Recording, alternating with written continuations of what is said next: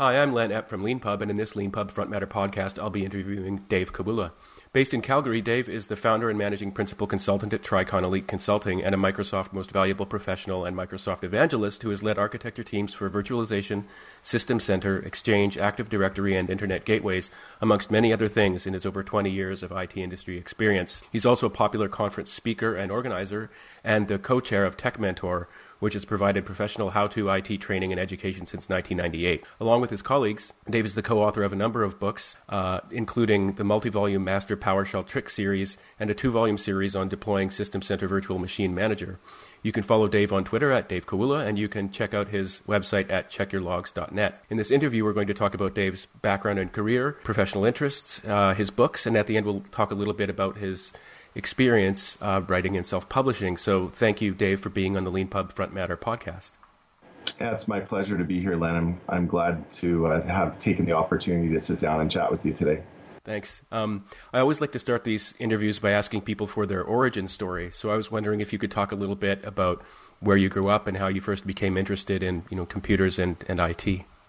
Yeah, I've got an interesting background, especially when it comes to IT. So I grew up in Prince Albert, Saskatchewan, so small town Saskatchewan kid.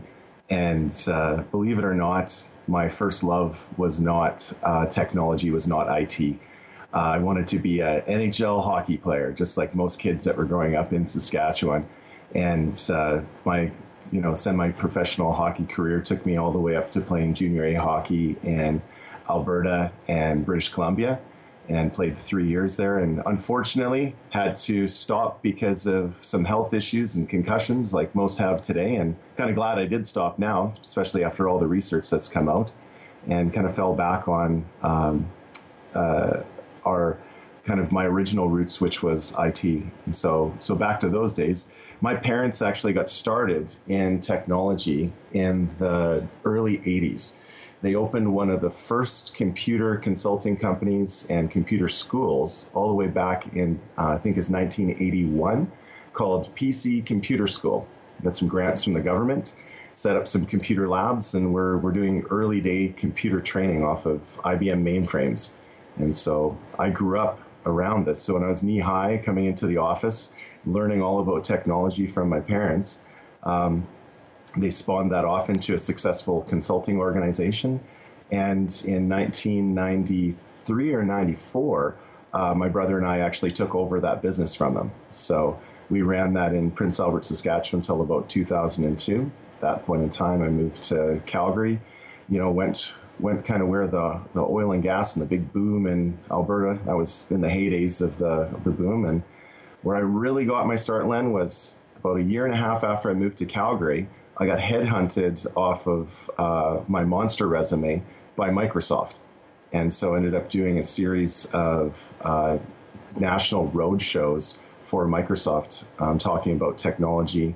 And they liked that so much, they actually got me into writing internal content for the Microsoft platform teams.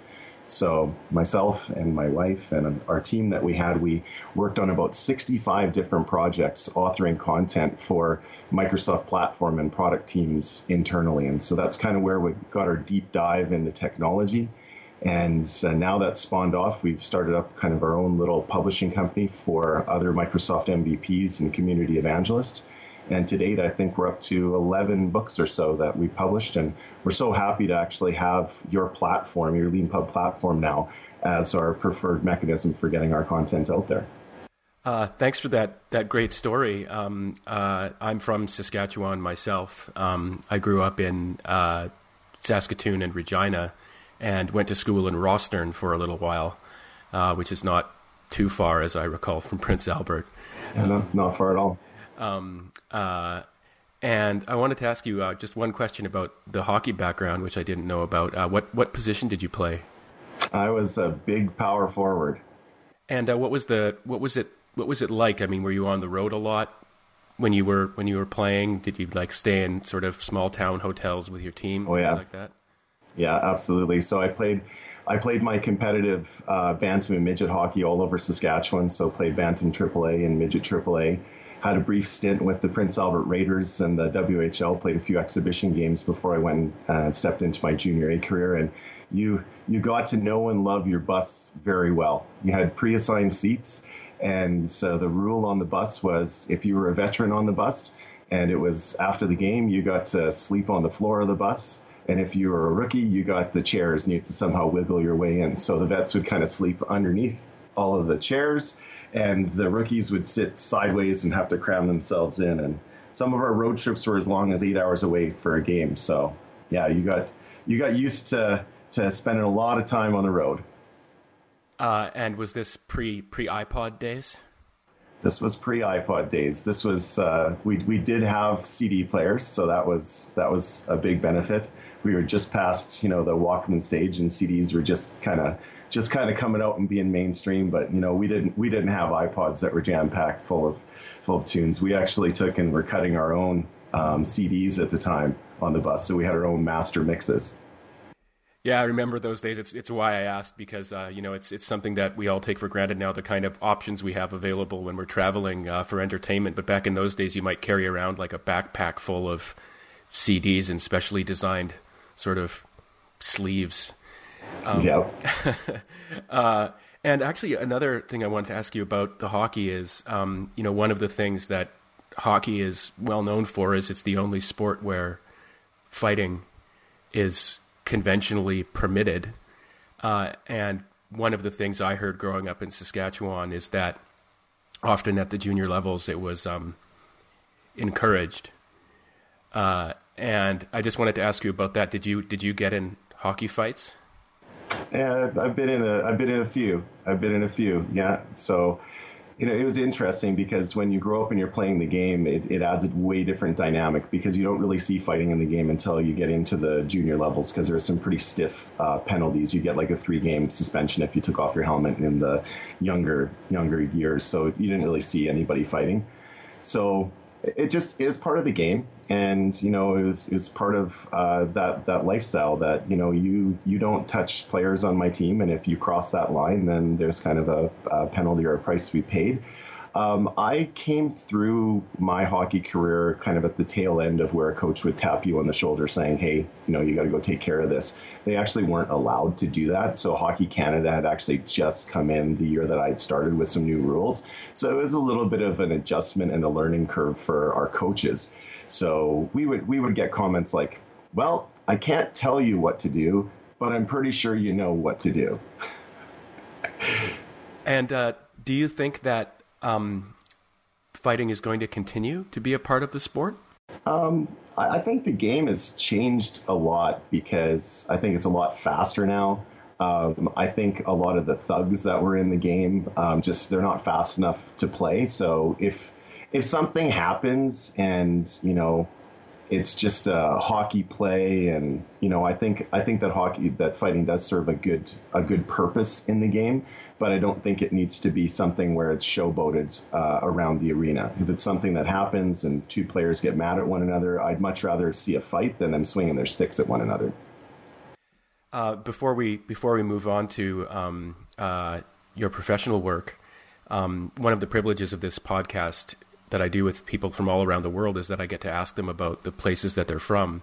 I haven't interviewed anyone from Calgary for the podcast before, and I wanted to ask you a little bit about the city. Starting a few years ago, it experienced a pretty significant economic downturn. I've had friends and family of my own who were caught up in it, some directly, some indirectly, and I've heard all sorts of stories about the sort of downtown feeling empty. How would you say things are looking for Calgary these days? I think that we're just starting to come out of it right now. You're absolutely right. That feeling of, emptiness downtown is definitely there. You can actually find parking downtown, which you had a very difficult time finding in the past. And I found that the companies that were able to evolve and adjust were the ones that were able to survive, and the ones that weren't as agile.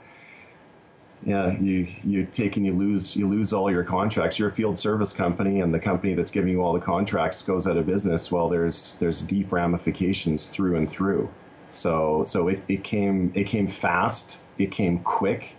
I think one of the things that I've found after having lived in Calgary for now over 15 years is that people in Alberta are very resilient. We're used to this kind of stuff. I think it catches more of the rest of the country off guard. But, Alberta's been boom or bust for, the last 30, 40 years. So when it's good, it's really good. And, the economy's vibrant and it's humming along. And when it's not, we just kind of trained ourselves to, back off on the spend and, just try to survive. It's interesting you mentioned backing off on the spend. One of the things about Calgary that I've always found interesting is exactly what you're just talking about, that there's actually an explicit self-awareness about managing bad times in the economy. So one of the last times I was there, I went into a liquor store and just got in a conversation with the woman behind the till, and she said, yeah, people are tightening their belts. It's not so busy these days, so people don't sort of panic in the way that you might in other places where ups and downs are less familiar. People actually talk about it. They talk about how to handle, how to prepare. You do also hear stories about, guys working on the rig. Suddenly there are a lot of used trucks available if people overextend. But it's good to hear that things are improving. Do you think that's because of the oil industry, or are people adapting and doing other things now? No, we're primarily an oil-centric province, and what's ended up happening is that I like to say that there was a lot of fat in the industry, and what's happened is these organizations have taken the opportunity to trim the fat. They figured out ways to optimize and kind of maintain their bottom line, and those that stuck around they had a definite value proposition to those companies, those organizations, because you're typically asked to do the work of 2 to 3. So if you don't want to do the work of 2 to 3, then you're going to be looking for a new job. And if you can't do the work of 2 to 3, then you're going to be looking for a new job. So either ramp up your skills or prepare to come into work and actually work. So there was a lot of individuals that would just come in and collect their paycheck and, just kind of roll with it. And most of that's gone now. And that's what I find happens in Alberta. And it's going to come back in. You're just going to need bodies to fill chairs, to do projects, and that type of thing is going to happen again, especially if oil pops up over, $100 again. But what a lot of people don't realize is that the spend that the oil companies have is actually deferred for a few years. So they're actually budgeting for 2 years ahead based on what the oil is now. So even if it goes up to $150, it doesn't change much for them because they're already set to spend the way that they are. And going back to your background and your career, that was a really interesting story about your parents. One thing I noticed looking you up on LinkedIn was I didn't see any reference to sort of formal IT education. And talking about that is actually one of the sort of unofficial themes of this podcast, because I talk to so many people who are in software and computers and from so many different backgrounds. So can you talk a little bit about that? So your training, did it come from working with your parents? It did actually. So an interesting story. I learned what I did in the industry from my brother. He was actually the whiz kid with computers. I was the hockey jock, and I would just kind of hang out with him as, he was coding Microsoft Access databases or figuring stuff out, and I was just kind of learning with him through osmosis. There was only the two of us in the family, so we were very, very close growing up. And so he kind of showed me the ropes as to how to do a lot of these things. And then I was able to pick up and learn very quickly. And a real funny story back in the early 90s was my brother and I, in small town Saskatchewan. So you have to understand that these are different times. It's not like today where, you think I was a 12, 13-year-old kid. He was 15. Neither of us could drive. There was a bid for the city of Prince Albert for IT support services. We won the bid for IT support services. We were supporting the payroll, tax roll, billing systems. And I remember that they had a Compact ProLiant 7000. It was this huge server that was in there, and it was a single server. It would run the entire city of Prince Albert. But it was running on an Alpha chipset. And what happened was Microsoft stopped supporting the Alpha chipset. So then they had to get the engineers in from Compaq at the time to come swap this server out. Can you imagine the look on that engineer from Compaq coming into Prince Albert, Saskatchewan, having a 15 and a 13-year-old kid sitting there and having to show us, what he was doing because we were taking over for him. And I always look back on that story and, going and pulling cable. I have no idea how we would have made it past workman's compensation today. 13 and 15-year-old kid up on ladders, pulling coaxial cable, showing people that they're actually not terminating ends properly. And, that's the kind of thing that we did from a very, very early age. And I think if we had grown up in the big city, that wouldn't have been possible because nobody would have accepted that. But because we were in small town Saskatchewan, there was a little more leniency around that because there was just nobody else to do the work. You couldn't just go fly somebody in from Toronto to come do this stuff. So when you had local resources, you used them and you supported them. Now, understand that this was under the very watchful eyes of both my parents, who are chartered accountants by trade. So they knew that, mom and dad were always looking out for things. And, if we would take and sell PCs or sell equipment, we weren't able to write checks. We would have to take the invoice into dad, and he'd have to check it and sign it off. And same thing with ordering from suppliers. We would do all the work up to the point where we would actually pay for stuff. So they would say, okay, make sure it's all set up and done properly. And they would help us start to work through getting our books. So even although I didn't formally go away to get trained on this, I was kind of formally getting trained. And the other thing that happened with this was when I was in grade 4 going into grade 5, my parents made the decision to pull us out of the public school system and homeschool us. Now, it wasn't traditional homeschooling where you think of, and we were on the front line. Like, homeschooling wasn't popular and wasn't cool like what it is right now. We were, like, the teachers in the public school system were not real happy that my mom and dad pulled us out, but they didn't really like what was happening there, so they thought that they could do it better. And where we actually did our schooling was at the office. So we were at their firm, and side by side with their firm was the kind of computer consulting store. So we really quite literally grew up around this. That's a really great story. Thanks for telling that. One of the features I liked so much about it was the theme of, I suppose, scarcity of resources.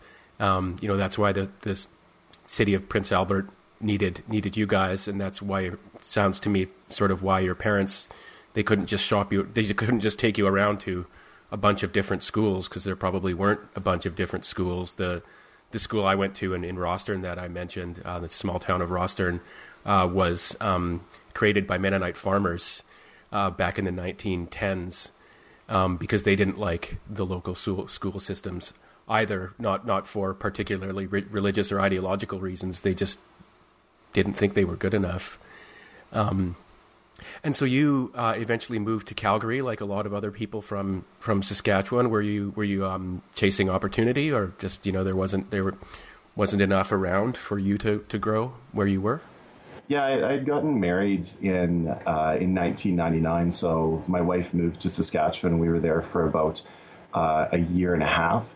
And we decided to head down the road of getting our Microsoft certification. So instead of having gone away and formally taken this at a typical training center, we actually flew in the trainers to come in and train us and our employees that we had at the time, because my brother and I were running a successful IT consulting company, so we had a handful of employees. So it was cheaper for us to fly in the trainers and bring them in to get certified.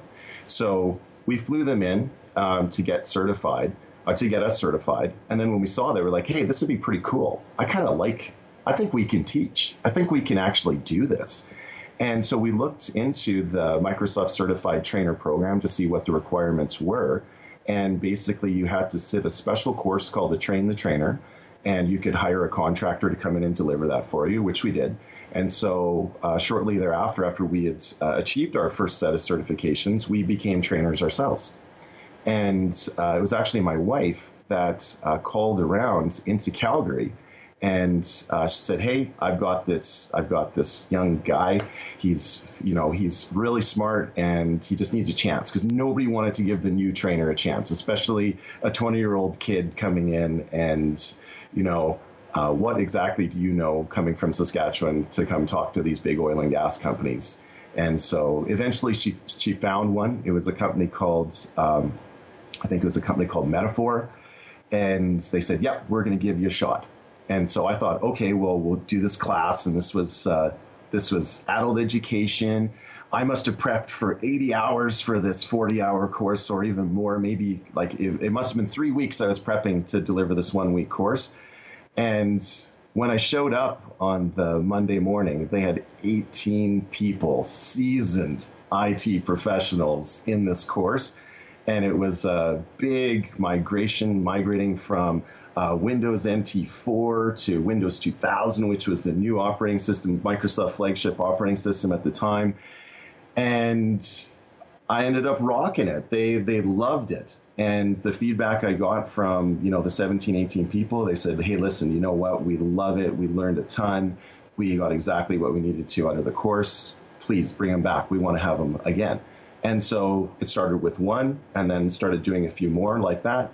And eventually my workload started to shift, where I was on the road about 50% of the time, and I was actually commuting from Prince Albert to Calgary. So I would leave on the Sunday afternoon, and I would get to Calgary at probably around 9 o'clock. I would stay at some friend's house. I would stay at a friend's house, and then work the week, and then leave on Friday, come home on the Saturday. So really only seeing my wife about 18 hours a week, which is pretty typical for people that work up north. And, especially in Fort Mac, you work shift work. It was kind of like that. But, put on about 60,000 kilometers on the vehicle that year.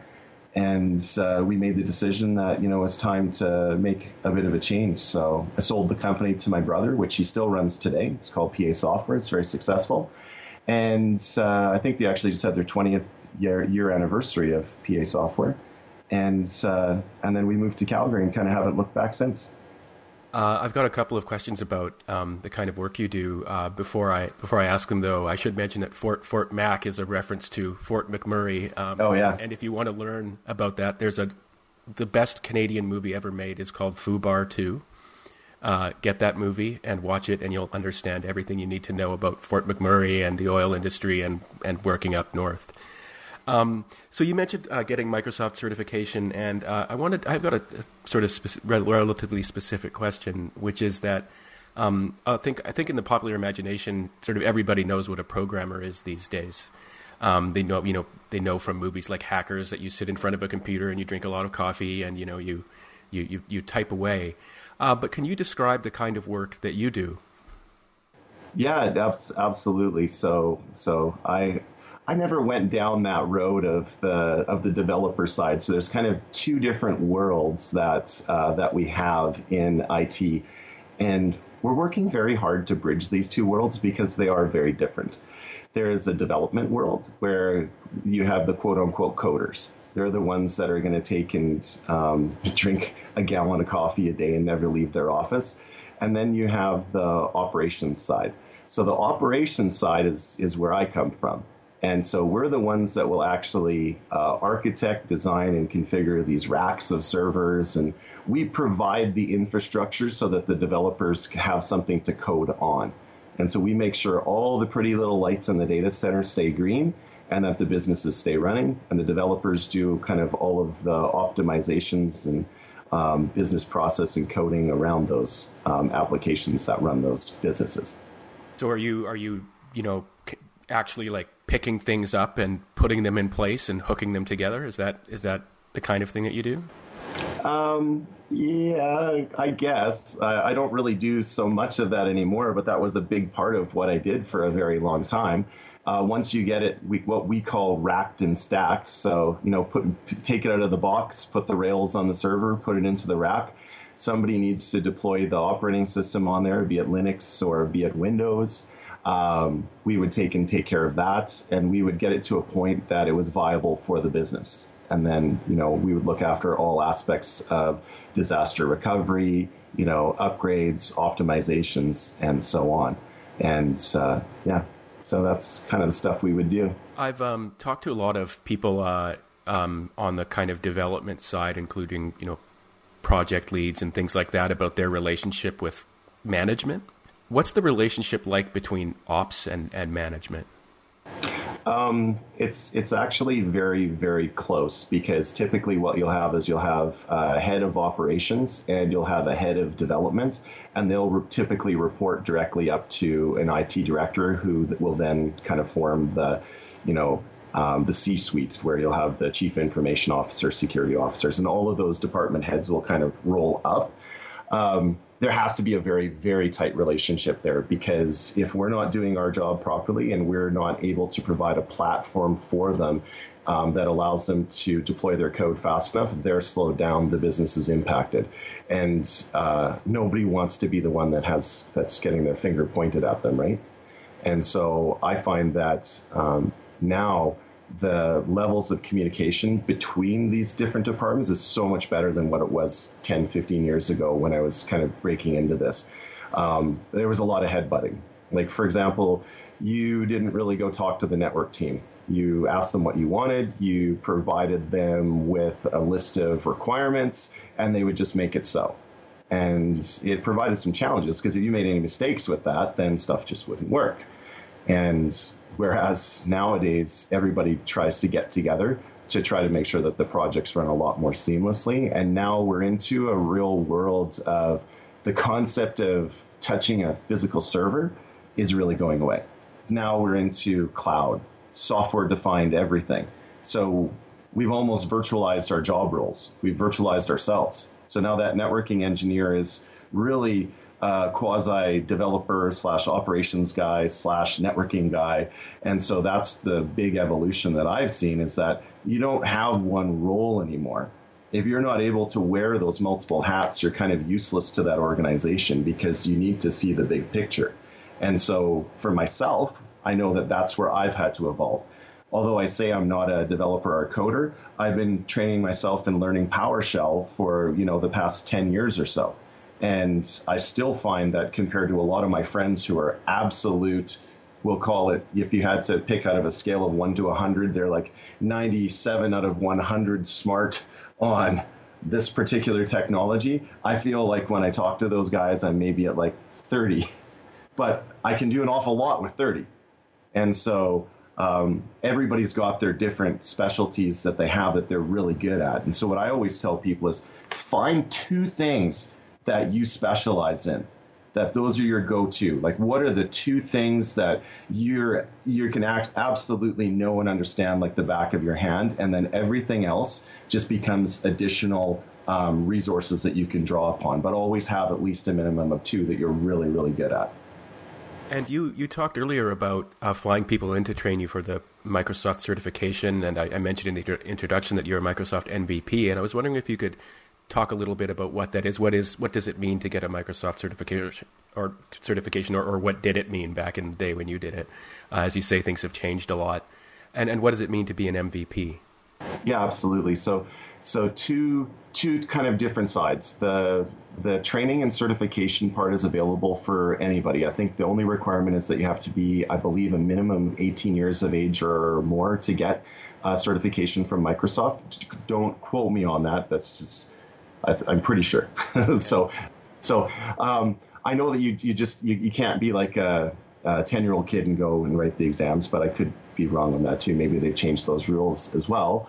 But the general streams of training and certification have always been, especially for Microsoft, split into 2 different sides. There's been a developer stream of training, and then there's been a operations side of training. So one was called the Microsoft Certified System Engineer, or MCSE, and the other one was called the MCSD, or the Microsoft Certified Solution Developer, and that was kind of their realm that they had.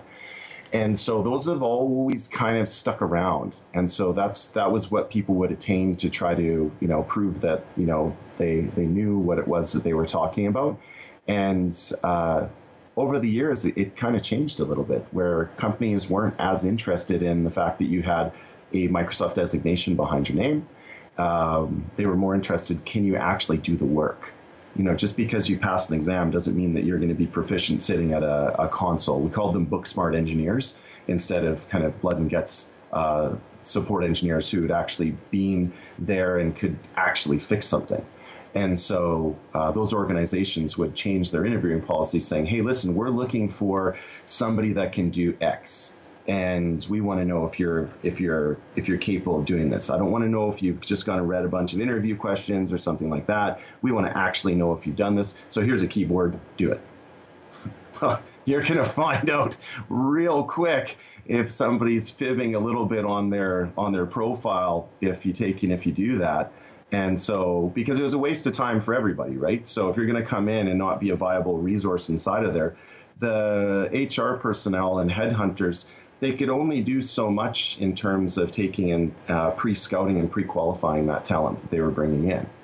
And so that was kind of the one side of the certification. Now, it's changed a little bit over the last few years. Microsoft's totally revamped that program. They've come out with a new realm of certifications. There's new certifications now for Azure and AWS and a bunch of the cloud platforms, and those seem to be the really popular ones right now because everybody is seeming to get a little bit of a taste of the cloud right now. And then on the other side is the Microsoft Most Valuable Professional, or the MVP. So if you go to my blog, www.checkyourlogs.net, you'll see a ton of content up there on technology, our experiences in technology. And this is stuff that we share freely with the community. It's kind of our gift to the IT community. Our intellectual property that's up there. We're not trying to shield this. We want to share. And so that sharing first mentality gets you noticed by a group at Microsoft, which is their community evangelists. And so that's how you end up getting that award. You can't actually apply for it. They give it to you as a recognition-based award. Once again, it's available to anybody, but it's a recognition-based award based on your blogs, based on your work in the community, public speaking, user groups, trying to empower and build the knowledge of those around you. That segues nicely into the next question I wanted to ask you, which was one thing I think people who are unfamiliar with the lives of IT professionals might not know is just how important it is in the industry to build communities and for people to get together. It's also one of the unofficial themes of this podcast. People often have a view that people in the IT world are sort of very reclusive and antisocial, but that misses an entire huge dimension of that life. And I wanted to ask you specifically about your work building communities. You founded an organization called MVP Days, and I was wondering if you could talk a little bit about that. Yeah, absolutely. So one of the challenges that we faced, and this was kind of why MVP Days came to be, was Microsoft used to put on community user-based conferences, and they were, you wouldn't pay much to go to them. If you paid anything, it would be like $50 and you'd go show up and they'd feed you, but they'd give you 2 days of amazing content. They'd bring in speakers from all over Canada or the US, and they would come to a central location, and it was kind of our community-based conference. And it used to be called Tech Days. And through different changes in initiatives at Microsoft and lack of funding for kind of community projects from these larger companies, there was a gap there of about 4 to 5 years where we just didn't have any community events coming through anymore. And so we decided to get together ourselves as a group of Microsoft MVPs and say, hey, you know what? I think we can do this. I think we can source a venue. We already have a really great line on speakers. We have a ton of friends that love to speak, because one of our commitments as an MVP is to get up and do public speaking. But if you don't have a venue or a vehicle to actually do that, then how do you maintain your commitments to the program? So we were actually providing and creating speaking spots for these local MVPs that we had, so they can continue with the programs from Microsoft, because what we get in Western Canada or Canada in general is a lot different than what you see in the U.S. There might be more opportunities to do that in the U.S. just because of population density. And so we created that. And so the first run that we had was actually in Saskatoon, was our very first city that we ran our first MVP Days event at. And it was a Western Canadian Roadshow. We rolled through Saskatoon, Calgary, Edmonton, and Vancouver. We had a lineup of, I think there was around 20, 25 speakers that followed the roadshow around Western Canada, and over 90 sessions. And the first run that we had, we talked to about 500-600 people. And it was so successful that the folks from Microsoft Canada got behind us, and they supported each of the ones that we've done. And they said, listen, we would like you to do this, but help us in Eastern Canada, because there's nothing like this that exists in Eastern Canada either. So we branched out later that year, and we did Ottawa, Montreal, and Toronto. And that was kind of our first year that we have. Now we actually run it as a monthly virtual conference, because we found that there were a lot of people that were outside of Canada that wanted to take part in this. And so as it stands today, we run a monthly virtual conference, and then we splash in a few in-person events here and there. And along the lines, we piloted a few cities like Seattle, we did Atlanta, we did Orlando, and now our platform and our framework is set up such that if somebody wants us to come run a live in-person event and they run a local community user group, we can wrap our framework around that and say, listen, you just have to find a little bit of funding for some flights for our speakers, and we can bring them in, we can bring in the platform, you find the venue, you find the people, we'll bring the speakers and the content for you. And that's kind of how we run it today. You produce a lot of content, you mentioned, and I wanted to ask you specifically about when you started publishing books. So when we were talking earlier in the introduction, I was talking a little bit about all of the work that we did for Microsoft internally. Those were the coolest projects that one could do that sucked the absolute most, because we were under strict NDA. None of the content could actually get released externally, but they were all books. And so the framework of this was actually training manuals in the form of technical deep dive books with access to internal confidential Microsoft information that they would train their support engineers with. That would be probably 500 to 1,000 pages thick each. That, we were part of teams that would put these together. So every time they would come out with a new operating system, they have to train their support teams, right? And so that goes on and on through all their different product suites. And so that's how we really got started. And it was really funny because the team that we worked with at Microsoft the most was called the Performance Platform Team. And so that was kind of a catch-all bucket where nobody knew how to fix stuff. The performance team took it. And so trying to write content for them was a little bit of a challenge, but it was really good content that a lot of other teams liked. And so our first experience getting published externally and kind of not getting any credit for it because we signed our names away was we were at a Chapters, which is like a Barnes & Noble in the U.S., depending on where our viewership is from. And we saw this resource kit. It was the Windows Vista resource kit. And it was so thick, it must have been 4,000 pages long. And I was flipping through there, and I'm finding chapters that we'd written, like word for word, inside of there. And on the front it said, and special thanks to the performance team at Microsoft. So that was our first real taste of seeing what it would be like to get published in book format. And then we started, we kind of dropped the whole book writing side of our business for probably a good 6-7 years. And then we had just recently picked it up within about the last 2 years or so. So we found an independent publisher that helped us publish a book about 2 years ago. And it was a little bit of a process to get that done, especially working through their editors. We didn't have priority with them. We had the content finished for 6 months. By the time the book was finished, it was another 3 months after that. So now I've got technical content that's time dated by 9 months. By the time that book launched, the entire thing was absolutely useless. And we sold probably about 40 copies of it because it was totally irrelevant. And at that point in time, we were pretty defeated. And there was a lot of work that went into that book because we wanted it to be absolutely perfect. And to be able to not sell it and not kind of get the credit due for it, it really hurt. It stung. So we we dropped writing books again for about another year. And then it was December of 2016.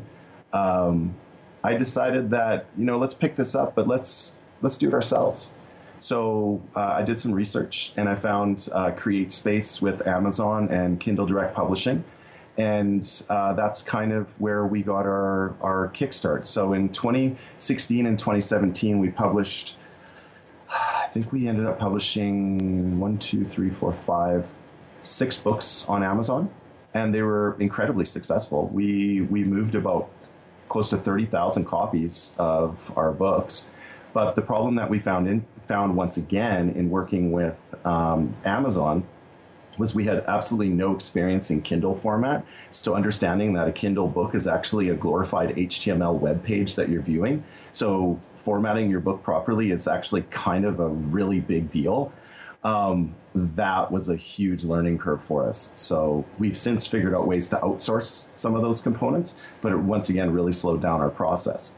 And now with the LeanPub platform, we're able to publish early stage PDF copies of our books for the content that we want to get out there right away. As we're working on building them into a ebook format, we're not slowed down. So as soon as the content is ready, like I'll give you a really great case in point. There's new versions of Microsoft System Center that just released February 7th. We're already in the process of updating all of our books to the latest version. We will quite literally be the first people in the world with books out on that particular product suite, and we'll probably be 3-4 months ahead of everybody. And that's huge for us, because then what we do is we take those books and we use them for our consulting and our professional services practice, where somebody wants to take a look at our body of work that we can do. Now what we do is we just point them straight at our LeanPub page and we say, hey, listen, go pick. That's your shopping cart. What do you want us to do? And we can give you something similar to that. Thanks for that great answer. That leads me to my next question, which was and this is the part of the interview where we get a little bit into the weeds, where people who are really interested in self-publishing can learn important things about the different approaches that people have taken. And I wanted to ask you about your process. One thing we noticed is that that's sort of relatively unique in your approach is that you'll do a book, what we call a book writing purchase, where you pay to create a new book, and then bam, you update you add the data like about the book and the title and the authors and things like that, and then bam, you publish it. That's not the way most people do it. And you mentioned you outsource the part of this process, and I was just wondering if you could talk a little bit about your strategy and how it actually works. So I've got a team of guys. We're a small team with our organization where we've got about probably 4 to 6 core members that we have. And I've been working over the course, 2 of them have worked with me for over 11 years. One's going on 15 years. So we've worked together for a long time.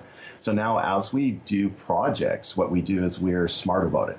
So a lot of the books are driven out of our consulting practice. So we've had to go flush out a bunch of these technical details. And now we're getting a lot smarter in the way that we produce our content to say, listen, if we take this format that we have that's viable for the book, and we generalize the content enough that we can kind of have 2 parallel versions, one for the client with their technical specifics and one for, the public to consume. It's a lot faster for us to go through and build these. The second thing that we do is our lab guides that we have are completely automated by PowerShell and powered by Microsoft Azure. So anybody can actually follow along with the books that we produce, but those are scripts that we probably have, 3,000 man hours into trying to figure out a bunch of the working parts to automate. And so what that allows us to do is very quickly spin up an environment that we can now showcase a product, that we can show an install, build, configure, deployment guide, that we don't have to go repeat a bunch of those steps again. So I look at writing books as a modular component, because especially when we look at Microsoft publishing, most Microsoft products require a Microsoft SQL Server. Well, if I get the module that shows you how to deploy the SQL Server, I don't have to rewrite that module over and over again. It is relevant in the next book, but I can basically just plug in. I can take Chapter 2. Chapter 2 with deploying Microsoft SQL Server is now universal. So now I can just plug that into the next book. Well, that could be 60 pages of content, but it's completely relevant for somebody that's reading that book from start to finish because they want to get the complete picture. They don't want to say, oh, well, I showed you how to install SQL Server in version 1 of my book, so please go buy version 1 of my book and I'll give you the complete picture. We don't believe in that at all. We want to give somebody a start to finish process, because the other thing that we've been doing with our books that we've been publishing is we hand them to our customers at the start of the project and say, listen, we want you to be operationalized in this technology. Please follow along with our guide as we deploy this. So now step by step as we're deploying things, that's the general guidance that we would follow with our customers as well. And so they can actually pen through the book as we're going through and doing the deployment saying, okay, yeah, I get it. And they can actually be a little bit ahead of us saying, listen, I checked page 47. I don't really understand that. What's going to happen when we do this? And we can really fill in the blanks with them. So publishing for us is a twofold exercise. Number one is getting the content to the community. Number two, it's a vehicle for our consulting practice as well, because I need to, as part of any consulting engagement, I need to train them on the technology that we just put in. Now we're getting to train them on the fly. And what tools do you use in this process? You say you mentioned the PDF, or you produce the PDF first. What tools are people using to do that and to collaborate in this way? So in a sense of just creating the PDFs. Yeah. So we've got Word document templates that we work backwards from. So we've got a common template that everybody's very familiar with. The writing styles and things like that. Once you've done enough technical writing, there's a certain feel that you have for building technical content. And that's what we'll traditionally do. The other thing that we do is we're not scared to pre-publish a book at 75% complete either, because it might take us a little while to finish the other 25%. So that's another thing that we love about the LeanPub platform that you have, is you allow us to put a slider in there saying we're 75% complete, and we can update new versions as they come out to our subscriber base saying, hey, listen, we just went through a big editorial pass and we've cleaned this up. Please download your new PDF. And the awesome part about that is we get a touch point back continually with our subscriber base, so that it's not just publish a book, read it, okay, forget about the author, 2 years later come back to them. No, we have a constant point of contact with them, and we've picked up projects all over the world because of this. One of my most recent projects that I have is we're actually helping out a good-sized university in Saudi Arabia that was directly based off of them reading our book. They had some problems deploying their set of Microsoft technologies. They contacted us on Twitter, of all places, and they said, hey, listen, we're stuck. We can't get this working. We read through your book. It looks like it'll fix some of our problems, but we're not comfortable doing it. We'd like to use some of your consulting services time to fix this. And so for me, that's the real utopia of writing books. We're not going to get, I would love to say I'm going to get rich off of writing books, but writing technical books it's difficult to make a lot of money at them. The utopia for me is that we're able to help people, number one. Number two is if I can pick up a couple consulting services engagements out of it, then it's totally worth it because it's free marketing for them. Thanks for that really great story. That, I mean, in many ways, you're the kind of perfect LeanPub author. In that, with that description, one of the sort of the origin stories of LeanPub is that when you're writing technical books, the people who want them, they don't care if the book is complete and they don't care if the book is perfect. They have a profound need, like you were describing with this organization in Saudi Arabia, for your help. And so if a book is 75% done, that's like, wow, 75%, let's get going. If this is going to help us solve problems or get over an impasse, we want the information as soon as possible, and especially when things in the technology world evolve rapidly, the ability to get information without sitting behind a kind of, I would call it a kind of print publishing legacy process is really important. Well, and to that point, that process is horrible. That traditional process, trying to work with a publisher that's set in their ways, write your book, chapter by chapter. Give us all the screenshot copies that you have in a separate file format. Now we're going to go through a technical editorial pass, but our technical editors aren't available till the next week. Then they'll spend a week editing that chapter. Then 3 weeks later, you'll get it back. Then you have to get it turned around in a certain amount of time. it's a really, really, really painful process. It's not like we're taking and authoring a novel where, you know, the chapter's done and we'll go edit it. No, because by the time we circle all the way back around, you have to get your head back into the headspace of chapter 1 to even write in that framework again. And it's really hard to pick stuff up over and over again.